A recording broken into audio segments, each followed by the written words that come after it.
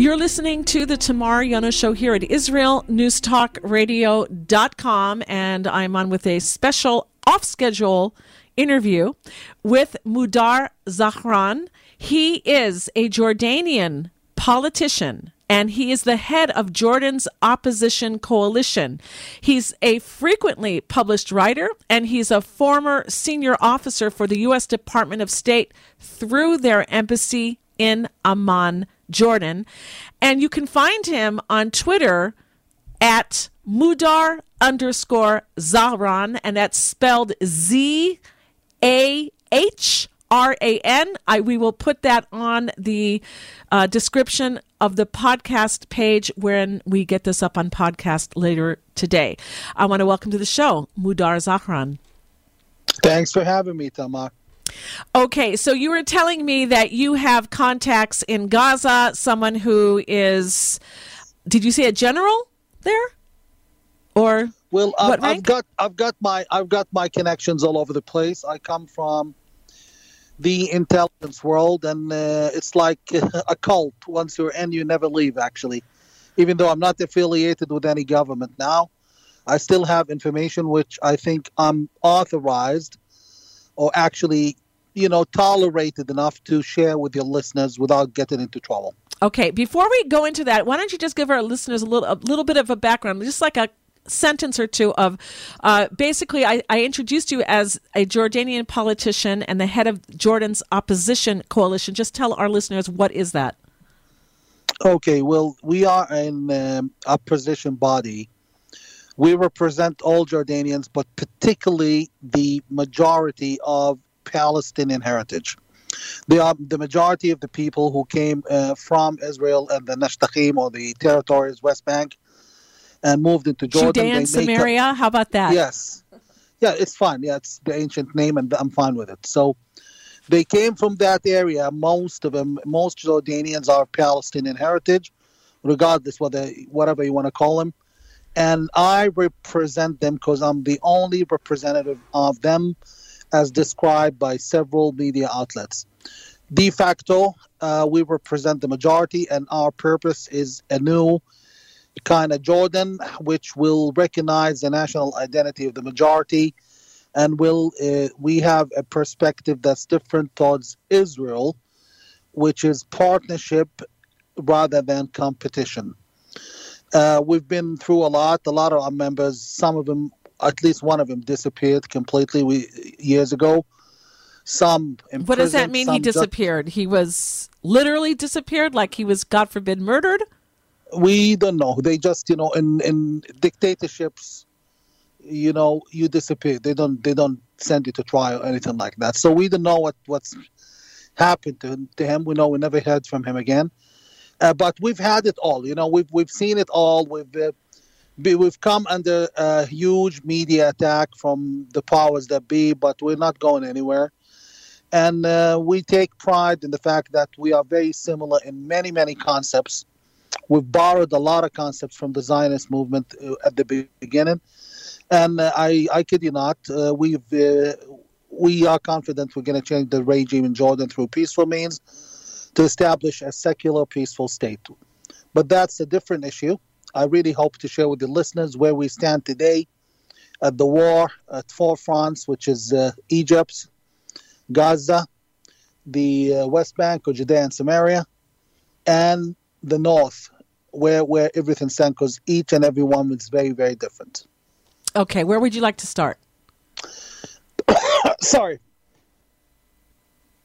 First of all, there was a very, very major and alarming incident at the Israeli border just the other day, and it was, clearly overlooked by the media. For your own good, I encourage you to listen without making any questions or comments about this issue. And, media is kind of controlled at times of war, but this is what I can say freely. What happened, and this is intel, this is not me guessing, this is information given to me by the higher-ups in Western countries. 20 Egyptian soldiers opened fire at Israeli soldiers from the Egyptian guard posts. The operation, the way they were operating, you cannot have 20 Egyptian soldiers colluding at one single spot to start shooting at Israeli soldiers. There might be a lone wolf, there might be a couple crazy guys, but this number, opening fire right into where the Israelis were, indicates, a chain of command in action. They opened fire. An Israeli female soldier got injured. Thank God, nothing major, but she got injured. And the Israeli soldiers opened fire in return. The engagement of exchanging fire lasted for almost an hour. And meanwhile, the Israelis were calling the Egyptian military intelligence, telling them what the hell is going on. And the Egyptians were very lame in the sense of, we're looking at it, let's see, it's okay. Bottom line, the only analysis I can give to it is the Egyptians, particularly the regime in Egypt, who is very, very against what's happening in Gaza, very pro-Hamas, despite all the words and promises and nonsense. They belong to the same outfit. So he's against annihilation of Hamas, and it was a message sent to Israel.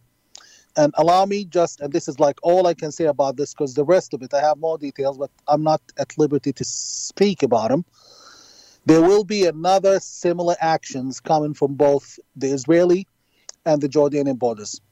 I repeat, there will be similar action of hostility coming from both Jordanian and Egyptian borders, and they will both be sponsored by government in both sides. The purpose is to scare the Israelis. They know they can't go to war with Israel, but what they know is if Israel is to attack Hezbollah, which Israel seems to be going into that direction, they want to send you the message that we can cause you a lot of trouble, so don't go for Hezbollah. This might be just too complex and puzzling for your listeners. We'll try and make it simple.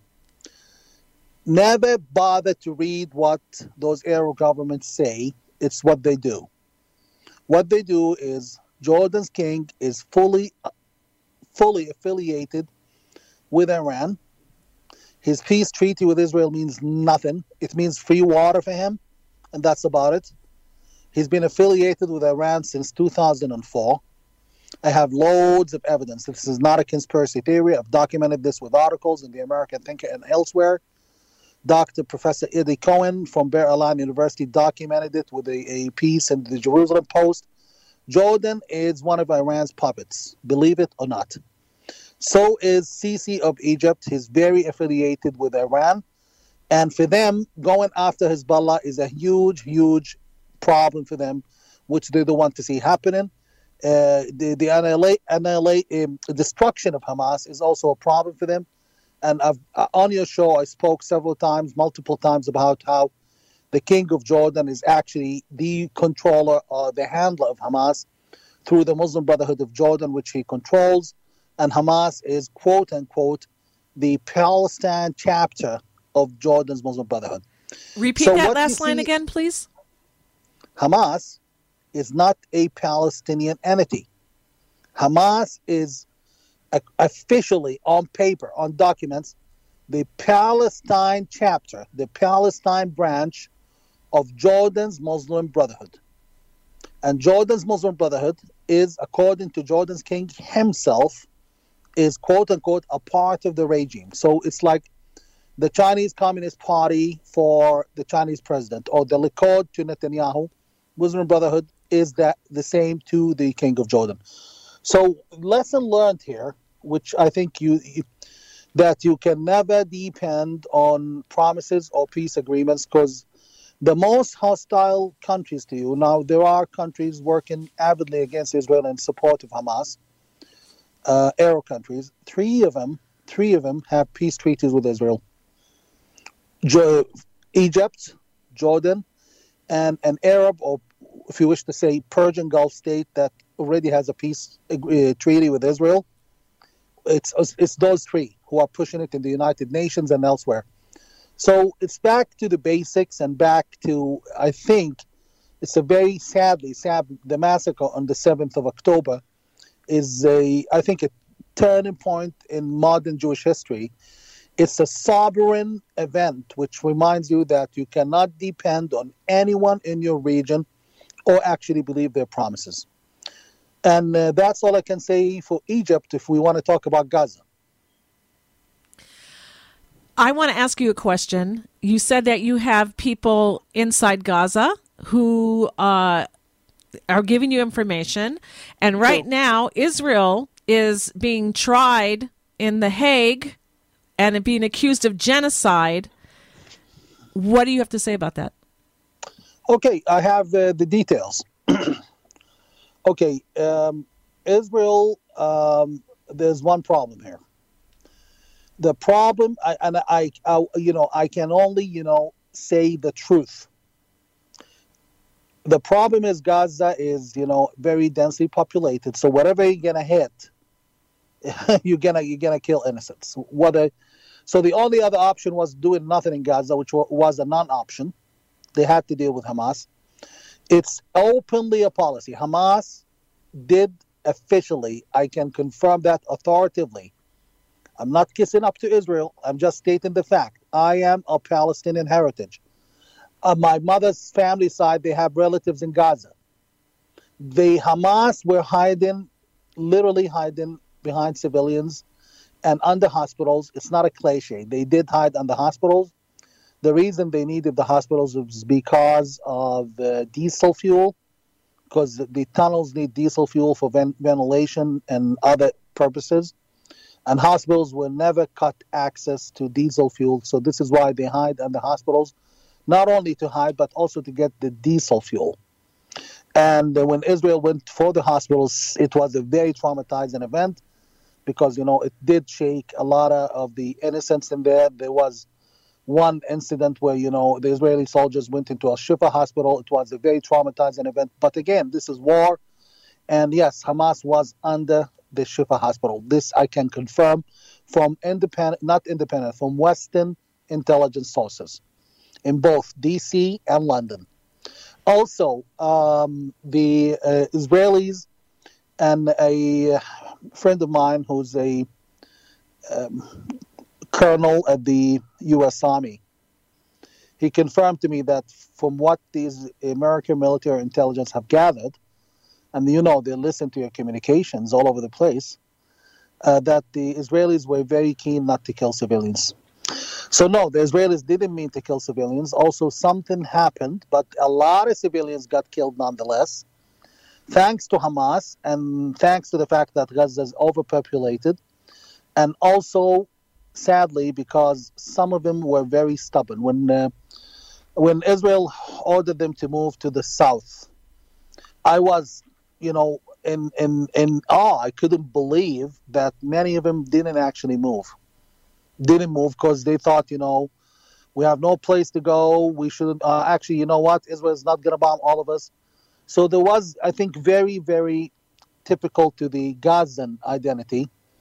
Gazans are Palestinians as far as I'm concerned, but they are very different in their genetic makeup and their, culture to the rest of the population. And one of their attributes is being very stubborn. And they refused to move, and that's why many of them got killed. There were two incidents where in northern Gaza, 2 schools got hit at the same time. There was one school, I forgot the names, but one school got hit, and after 5 minutes, the other school got hit immediately, and a lot of innocent refugees got killed in both schools, in excess of like 100, in a total of 100. That was bad intelligence. There was a Hamas leader reported to have been seen at one of the schools. So a case of bad intelligence. Now, and at the scale of the way the code of ethics of the U.S. Army or the British Army is, I think the Israelis went above and beyond to save civilians from getting killed. And allow me just to make it clear over here on a different issue. A lot of people, especially Israelis, after they saw They saw their little Jewish kids getting killed and beheaded, and Jewish young women, 13 and 14 years old, getting raped. And that did happen. Please, nobody tries to tell me no, it didn't. Nope, it's happened. It's been documented by the BBC itself, and BBC is not exactly in love with Israel. And after they watched that trauma, the Jews generally are definitely angry, and rightfully so, but you need to know who Gazans are and who Gazans stand with. Do you hear me, Tamar? I do, and I want you to tell us who the Gazans are. Gazans, 99.999 of Gazans hate Hamas. They do hate Hamas with a passion, because under 17 years of Hamas rule, this is why I believe Hamas raped Israeli women, because Hamas regularly, often raped Palestinian women, especially women who go to police stations over problems. If their house gets robbed or if her husband hurts her, usually they get sexually harassed when they go to Hamas police stations. So Hamas didn't spare Gazans. It definitely wouldn't spare Jews. Gazans hate Hamas, not because of any love for Israel. One, because they yearn to the days when Israel was there, and this also applies to the territories, the West Bank, Judea and Samaria. Every Palestinian I know who's old enough to remember when Israel was there, they yearn to those days when Israel was there. They had money, jobs, free access, free movement. But that's not the issue. Gazans hate Hamas. If you really want to know where Hamas is worshipped in Judea and Samaria. Palestinians in the West Bank, they think Hamas is God. If there were elections, Hamas would win in the West Bank immediately. On the other hand, Hamas wouldn't dare. For the past 17 years, Hamas never held elections in Gaza because they know what's going to happen. So that being the case, no, I don't think Israel engaged in genocide. You don't think, or you know that they did not engage I know in genocide? they didn't, but there has been mistakes. Operational mistakes at war do happen.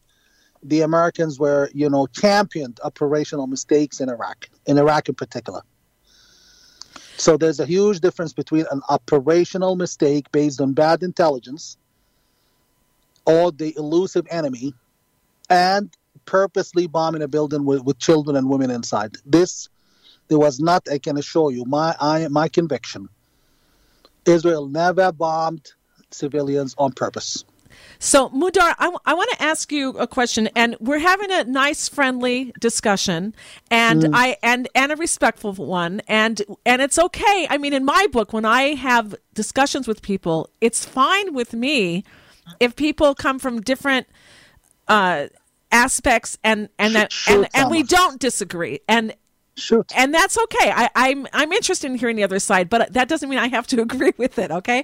And I want to present something to you because I'm having a hard time accepting the argument that you're saying that 99.9% of the Gazans don't support Hamas when we saw that on October 7th, when the Hamas had we're coming back into Gaza with naked women and hostages tied up and put in their trunk, the trunks of their cars or trucks. That the Gazans were cheering, and the Gazans were taking part in hitting these hostages as the trucks were going by. That they in fact invaded Israel with the Hamas on bicycles. Even there was a older man on crutches who were taking part in this, and they supported it. So I'm not connecting with what you're saying. See, this is the problem. Westerners, okay, you're Jewish, but Israel mostly is a westernized culture, westernized country in many ways. Westerners do not understand what happens in our region. They don't understand, rarely understand what's behind the picture. In Gaza, the people distributing sweets and desserts on the streets were Hamas. When they do something like in Jordan, because I lived under the dictatorship, I know how they operate. They leave nothing to coincidence. It's a government-controlled society to the core. So when they go, the guys who distributed desserts on the streets in celebration of the massacre were Hamas members. The guys who took the photo were also affiliated with Hamas. You didn't see thousands of Gazans, at least even 1,000 of Gazans celebrating this, because it was all very carefully staged. And I have to admit, I'll give this to Hamas, they are masters of media manipulation and social media management. They are supreme, to be honest. That said, how can they be in love with Hamas when most of them turned after Gaza was considered a rich city when Hamas made their coup? The richest Palestinian city, even richer than Ramallah, they became poor. Hamas imprisoned a huge number of them. If you criticize anything in relation to Hamas, you go to jail. A lot of people got killed inside jail. They are not hating Hamas because they love Israel. They're hating Hamas because Hamas is a brutal dictatorship. Never gave the Gazans any break. I am not trying to convince you that Palestinians, they're against what happened and this is only a minority. No, I'm giving it to you straight, dry, the way it is. Palestinians in the West Bank and some, I would say a percentage of Israeli Arabs are in love with Hamas. So in the West Bank, Judea and Samaria, Palestinian Christians love Hamas. Believe it or not, I've seen it in Beit Jala. Palestinian Christians support Hamas. Believe it or not. But in Gaza, because they've tasted what Hamas would have done to them. Many of them, by the way, they have vendettas with Hamas. Like they killed their brothers, killed their family members, took their homes, confiscated their money. And by the way, Hamas controls the economy in Gaza. So all the big businesses, including communications, they took it over. So no, there's, in my conviction, no discussion about the fact, no argument against the fact that Gazans hate Hamas. Okay, so I just want to weigh in and just say that what I see when I see a funeral of a Hamasnik, I see thousands of Gazans out there going to the funerals and participating in this mourning. I don't see, I hear what you're saying, and I'm glad that our listeners are hearing it. I just don't, I don't feel that this is the reality, what you're saying. I want to add there, I find it ironic that in Gaza, they don't want to have elections because you're saying that they're afraid that the PLO, the Fatah, will be voted in, yet in the West Bank, as you say, at Judea and Samaria, where the Arabs are living, they don't want to have elections because they're afraid that the Hamas is going to get in. But exactly. It's ironic, exactly. but I want to say on both sides, in Gaza and in parts of Israel, Judea and Samaria, and Arabs are living in other places as well, what they do have in common is that they all hate the Jews, and they're all supporting the terror and their quote-unquote Palestinian cause. It's easy to think that way, Tamar, but reality on the ground is different. What you said is the easy option. So I see this, I see that, I've seen them. By the way, the raiding of the southern part of Israel on 7th of October, in addition to the fact that it was a massacre, it was a big, they were hunting for booty, hunting for loot. They stole cows. They stole even high-quality dogs like German Shepherds and others. They stole radios. They stole cars. They stole everything in the book. Hamas wouldn't allow the average Gazan to come and enjoy the benefits of raiding a Jewish village. So, because there's money involved. Hamas controls every aspect of Gazan's life. So therefore, it wasn't even possible that any average non-Hamas member would venture into this whole massacre. I'm not trying to, if my purpose was to make things up, I would have told you that all Palestinians are against Hamas. No, the majority of Palestinians with Hamas. That's a fact. And in addition, it's only the Gazans who hate Hamas because they've tried firsthand, hands-on, how they were treated by Hamas.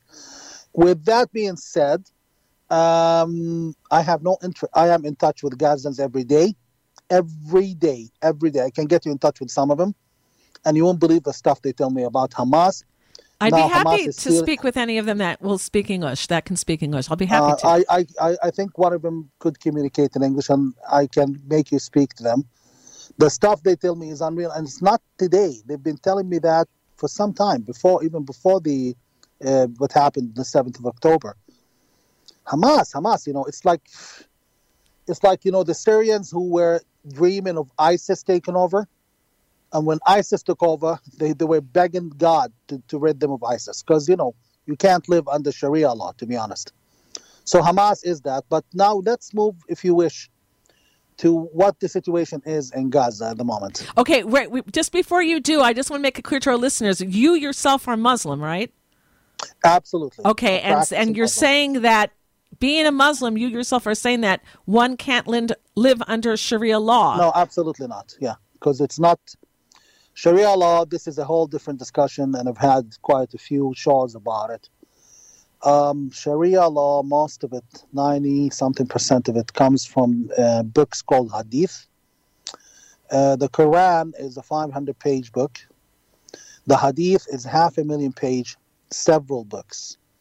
And they were written 200 to 250 years after the Prophet's death by men who never met the Prophet, but yet claimed that they have written down every word the Prophet said. So, kill the Jews, chase them, so the stones and the trees would start telling you, here's a Jew hiding behind me, come and kill him.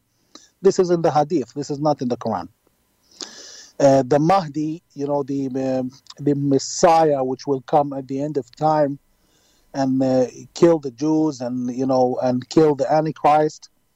The Mahdi is not even in many Hadith books. But again, in the Muslim dogma today, everyone thinks the Mahdi is a part of the Quran. Mahdi was never mentioned in the Quran, and therefore the concepts of Sharia, women covering their faces, is not in the Quran, and all the nonsense which you see being practiced by many Muslims today come from the books of Hadith, and we don't have imams who have the chutzpah to actually criticize it, because they would be called infidels at the spot. Yesterday, an Egyptian imam said 95% of the book of Hadith is absolutely false. None of it is true.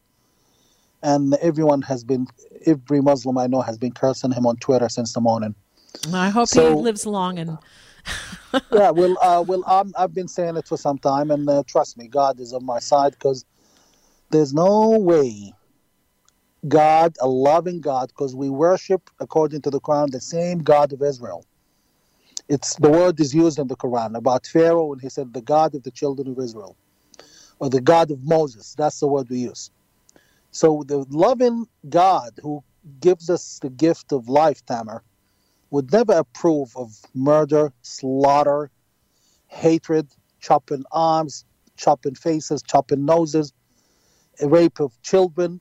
One of the most problematic stories in the Hadith is the claim, and I'm sorry we're venturing into, it's always a non-ending pleasure to talk to you, Tamar, but the story is this disgusting story in the Hadith of our Prophet, a man of God, marrying a 6-year-old and having sex with her when she was 9.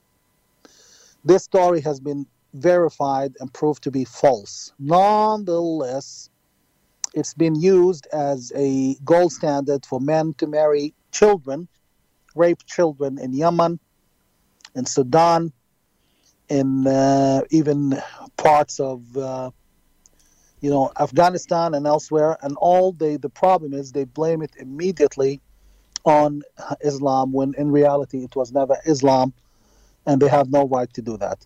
So it's quite heart-crunching, and to watch what happened on the 7th of October, because my biggest problem as a Muslim, the majority of Muslims were supportive of what happened on 7th of October.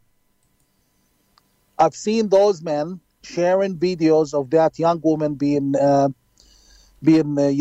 pulled out of a Jeep Cherokee I think it was a Jeep Cherokee or Jeep Wrangler, if you remember that video.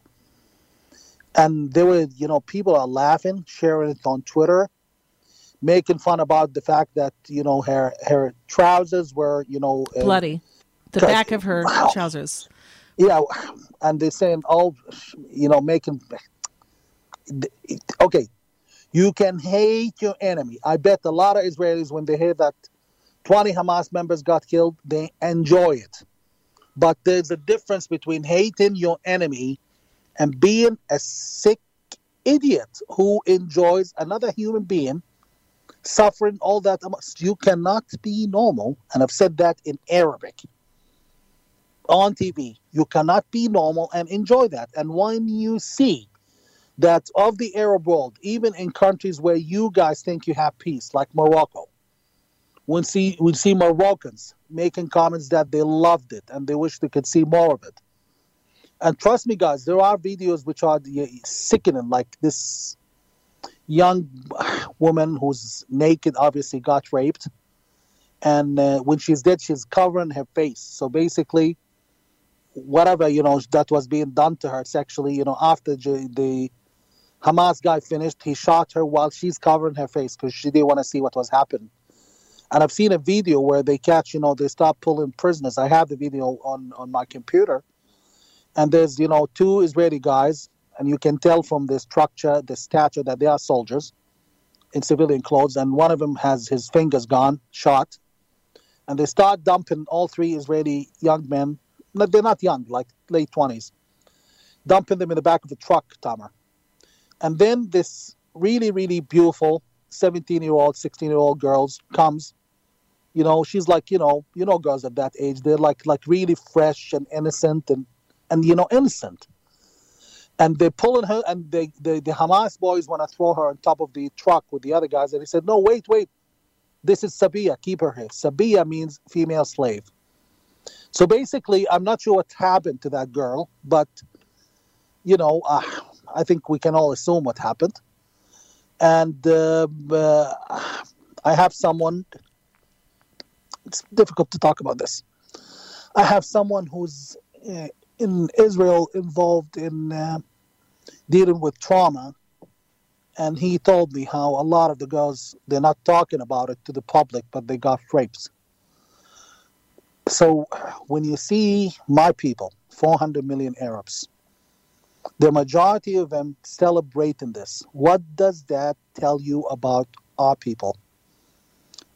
It's impossible that you're going to endorse the rape of a 16-year-old girl because she's Jewish without you being a sick individual who would actually assault your own children.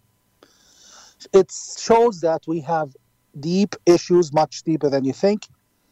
And I think in the case of Jews, this is a case of a point of no return. They will never be able to trust our region again, not for the next 2,000 years, I think. They'll never be able to trust what again? Your religion, you said? I didn't understand. They will never be able to trust people of our region. Region, okay. Region. Mm-hmm. They will never be able to trust Middle Easterns, including the so-called peaceful ones like Jordan, Morocco, and I think as bad as it was sobering for them to understand what's really going on. So if you wish to move to Gaza. Yeah, I want to hear. You said that you're in touch with people in Gaza and some of the things that they were telling you. Can you share that? Okay, first of all, the Israeli army has literally finished, I can authoritatively say, over 80% of Hamas. The tunnels in the northern Gaza and central Gaza have almost all been destroyed. They've been detected using incredibly advanced tactics in which they've received help from the Americans, to be honest, U.S. military intelligence. And they've been able to detect those and destroy most of them. So Hamas doesn't have a functioning tunnel system in the north and in the center of Gaza. In the south of Gaza, they've destroyed a good number of them, but still in the process. And the Khan Yunis, the south of Gaza, where I understand one of your boys is there, the resistance, the level of resistance from Hamas is very, very very, very diminished compared to what it was 2 weeks ago. The Israeli army controls, basically from a strategic point of view, controls Gaza now in the sense of who goes in and who comes out, control areas, and there has been Hamas sustained a huge number of casualties. On the other hand, the number of casualties on the Israeli side are actually heavy. There has been a lot of boys, who paid the ultimate price for the country. And but the Hamas, it's safe to say it's been at least, these are not my figures, 8,000 Hamas members have been killed so far. And they say that there's around 30,000 fighters, I understand. No, the Hamas members confirmed deaths, at least as we speak, are 8,000 minimum. Right. No, but I'm saying that there are fighters, like their quote unquote army was 30,000 or so armed fighters for Hamas. So if it's 8,000 trained fighters who could put up a fight, 30,000. So we still have 20, but they don't have. They're running out of places to hide. They've run in, and the local. This is something why you need to understand Gazans. The local population resents them, hates them, and that's why when they catch a Hamas, I have videos. I have loads of videos proving what I'm saying here. When they catch a Hamas member, off guard, they would hurt them because Hamas is stealing the food. So they are dealing with an Israeli army on the ground and in the sky, a hostile local population to the Hamas, whether you believe it or not. And on top of it, they're running out of supplies. And supplies as in food, ammo, and many other things. They're using a new kind of RPG. It's called the Yasin 105. It has caused a lot of problems for the Israelis at the beginning, because what they do is they launched it. It's like a piercing RPG, cannon, which would first penetrate the skin of the Merkava, and the other hit, the way they do it is 2 hits, would actually go inside. The Israelis were able to deal with that very quickly by a lot of technical methods. And Hamas's ammo is diminishing. Well, bottom line is Gaza is finished. The Israelis have decided to put Gaza on the back burner at the moment. Let me repeat. The Israelis have decided to put Gaza on the back burner at the moment because they have a bigger fish to fry in the north. So they don't want to finish Gaza now. And it's not maybe the best idea to finish it now because they want to sustain an alternative for Gaza. And it's not the time to do it now, especially that the eyes are all in the north. The north is a much bigger problem. What alternative for Gaza are you speaking of? They're working on it. They're working on it right now, and I can't talk much about what I know here, but they're already working on it. They want the Israeli army to remain to secure securities because they can never trust Gazans running around with guns at Israel's borders again. So the Israeli army will be there. No international troops are going to ever enter Gaza because this means trouble. The Europeans are trying, but evidence shows that whenever we bring the UN, there's trouble. So Israel said no. Israeli army will remain in Gaza until a proper alternative is there. For now, they're going to get the tribal leaders. The tribal leaders will divide Gaza into territories, into counties, potentially 22 different counties, each controlled by a leading family, a leading tribe, to provide food, help, and bring issues to the attention of the Israelis like healthcare and others. Because unlike what many people think, Israel does care for Gaza, and Israel doesn't want to kill Gazans and takes no joy in seeing them suffer. That's what's going to transpire for Gaza for now. Okay. I want to just remind our listeners that the United Nations bases that were in Gaza were used by the Hamas to launch missiles from or right nearby, and their equipment was used as well in their terrorist endeavors. So I want people to understand why international troops are not acceptable to be there for our security. I want to ask you. Will you being too nice, Tamar? Let's be clear. There's mounting evidence of UN entities being accomplices to terrorists by either corruption, UN officials taking money to smuggle weapons and other stuff for the terrorists, or just by incompetence. This was the case in Lebanon. It remains the case in Lebanon, and this has always been the case in both Judea and Samaria and Gaza, big time. Okay. So it's not only being, incompetent, it's also, much of it is not by coincidence. I want to ask you, Israel, one of the goals of this war is not only to rid the world of the Hamas ISIS, but also to free the hostages. And there's a debate what the best way is. I'd like to hear your opinion if you were in charge of getting the hostages back home, freeing them. What do you think would be the best tactic? Because you could either go in by force and try to free them like Israel did in Entebbe in Africa when there was a plane hijacked, or you can do the exchange deals with Hamas, but that means you'd have to let out a whole bunch of Hamas prisoners that are convicted murderers and or convicted terrorists, and there's a price to that as well. What would you say? Well, you can't negotiate with terrorists because the way what Hamas thought at the beginning, and it's not only Hamas and those working with it, two Arab countries in particular, when they were consulting with Hamas months before the attack. And let me just say this. We knew, the intelligence world knew about the likelihood of the attack. I personally have known about it since February.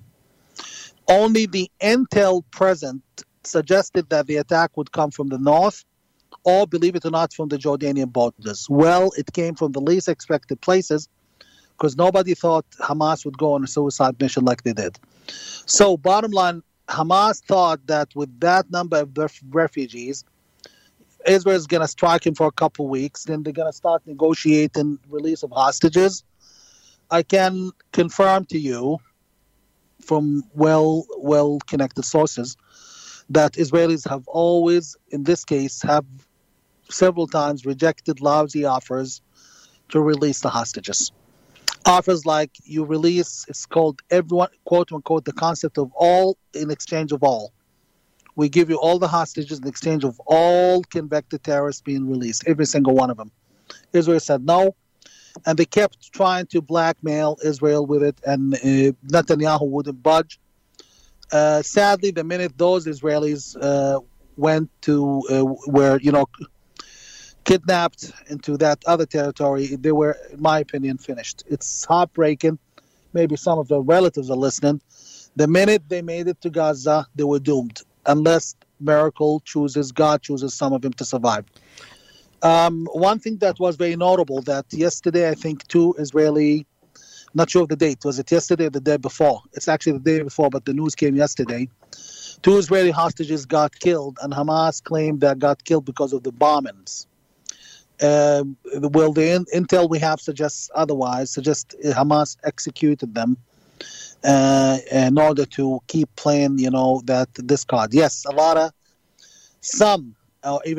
of hostages were killed in the bombings, but it is what it is. It's called war. This is how war operates, sadly. So then your opinion would be that Israel needs to keep the pressure on Hamas and fight to win in order to free the hostages and not to do any deals with them. We need to get rid of the cancer. Okay. You can't coexist with a cancer, especially an operable one. I want to ask you about the Houthis now that are in Yemen. And for anyone who doesn't know the map of the Middle East, Yemen is the southwestern border of Saudi Arabia. And it aligns with the Red Sea and the Gulf of Aqaba. And I wanted to ask you, with the Houthis now pirating ships, stopping international shipping, because a lot of ships are afraid to go through there because they're afraid they're going to be targeted. And now ships are shipping goods. Instead of going through the Suez Canal, they are going now through the bottom tip of Africa, which is a long way to go to get to Europe and or the United States, etc. What do you see happening here now? Because we see now the United States and the UK, the United Kingdom, and even Sweden is talking about forming this coalition to go against the Houthis. What is your view on all of this? Well, the Houthis is about the most important issue at hand at the moment, because the Houthis is, God's vengeance on a lot of people who supported Iran.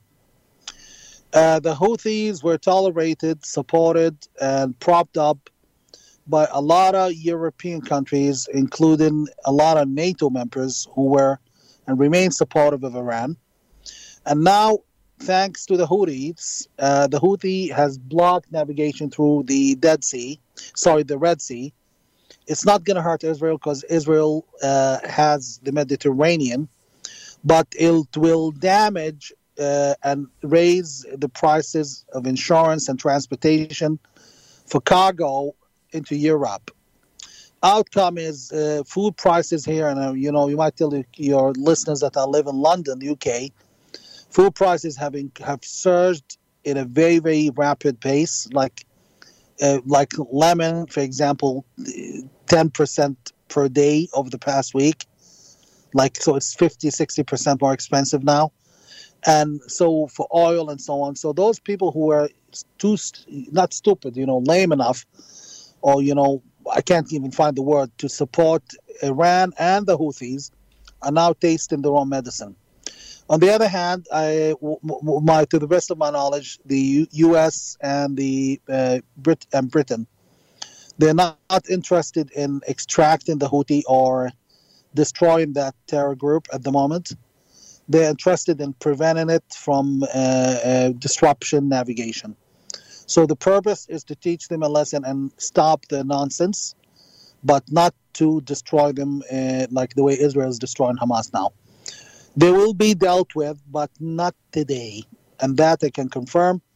I've met some friends recently who were very convinced, friends in high places, who were convinced both the U.S. and Britain are going to go after the Houthi to the end, but it's not the case. There's a much bigger fish to fry in the region. And that fish to fry begins with the tail. The tail is north to Israel, Hezbollah. There's a whole Iranian apparatus in the region, which, if you wish, I can list the countries one by one, if you wish. Go ahead. We know that Iran is like the octopus with its tentacles or proxies, and Hezbollah is one. We know that the Hamas is one. We know that the Houthis are one, but keep going. The countries who are affiliated directly with Iran, who are in the Iranian camp, and the Iranian camp, before I list the name of the countries, the Iranian camp is not just crazy mullahs sitting in Tehran. The Iranian camp is actually a huge lobby within the U.S. establishment itself. So the CIA in particular has always been tolerant and forgiving for Iran, because the globalist forces within the CIA apparatus have seen Iran as a necessity to blackmail Arab countries and Israel, both. So it's a tactic, playing both ends against the middle. So it was a policy to prop up Iran all that time. And and this might sound very, very strange for some of you, the champion of this policy was Bush Sr., and the guy who really manifested this on the ground was Bush Jr. Bush Jr. Handed Iraq down to Iran, which is a wealth of oil and minerals, which Iran has been controlling since the American invasion. And he propped up a lot of Arab allies, pushed them into working with Iran. One of them is the King of Jordan. So now the countries who are working openly with Iran and who are against Israel, pro-Hamas, are the following countries: One, Oman, the Sultanate of Oman in southern Arab Peninsula.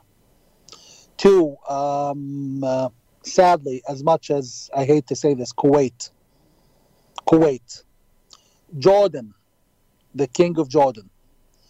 Palestinian Authority, of course, they're going to go where the King of Jordan goes, and that's a whole different subject.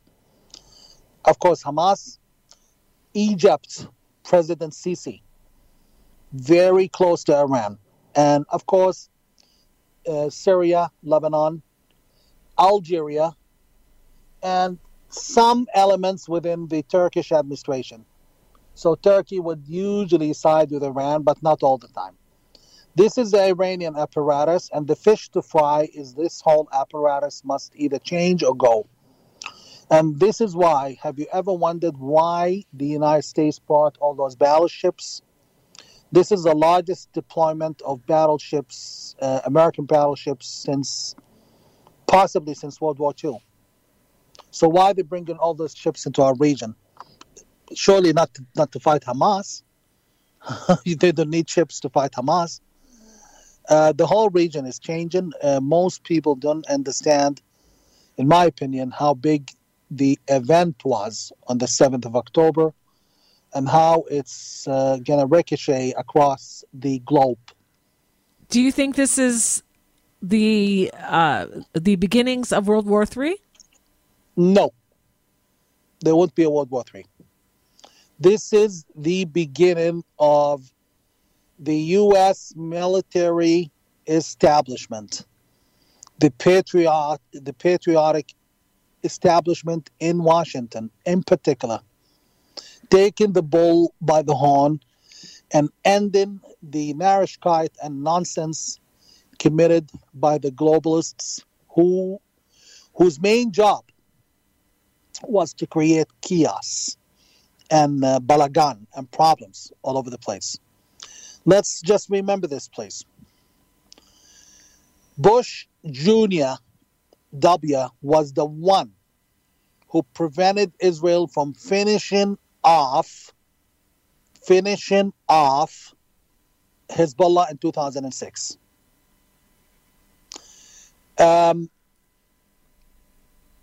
Bush Jr. is the one who's under his nose, under his watch, Hamas carried out a bloody coup and took over Gaza. Hamas would never pull this one off without the approval of their master, the Muslim Brotherhood in Jordan, and Muslim Brotherhood of Jordan would never approve this without an okay from the King of Jordan, and the King of Jordan would never give him an okay without an okay from the CIA under George W. Bush. Let's not forget, Hezbollah, when Israel was forced to, under Clinton, to evacuate southern Lebanon and leave it for Hezbollah, it was also pushed by the deep state in Washington. You can ask Ehud Barak about that, because he ran away basically just with his tail between his legs. He came out of Lebanon with no questions asked. And the U.S. administrations at the time, Bush administration, was the one who forced Sharon to evacuate Gaza and pull those Israeli settlers in their pajamas out of their homes. And I have people who knew Sharon directly, and I know more of the details than this about. So what does this add up to? This conflict, Tamar, is designed to be sustained for as long as possible. And look how many conflicts. The Arab-Israeli conflict, which for me is like a joke, the way the whole thing is being run. The North Korean, South Korean conflict. The war and terror. There's no war on terror. It's actually a war to sustain terror, as in, this for that, both ends against the middle again. I don't think most of those promoting the war on terror in the West are even serious about tackling terror. The war on drugs, it's all being sustained. It's the oldest trick in the book. You start a crisis and you run it and control everyone else through it. Now, the powers that be in Washington, and those I can assure you, the patriots in Washington are very honest men and women who really want peace.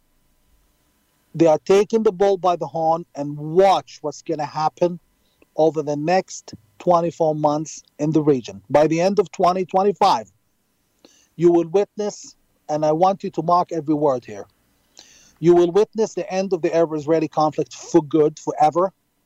You will witness a regime change in Iran, which is not going to be through war.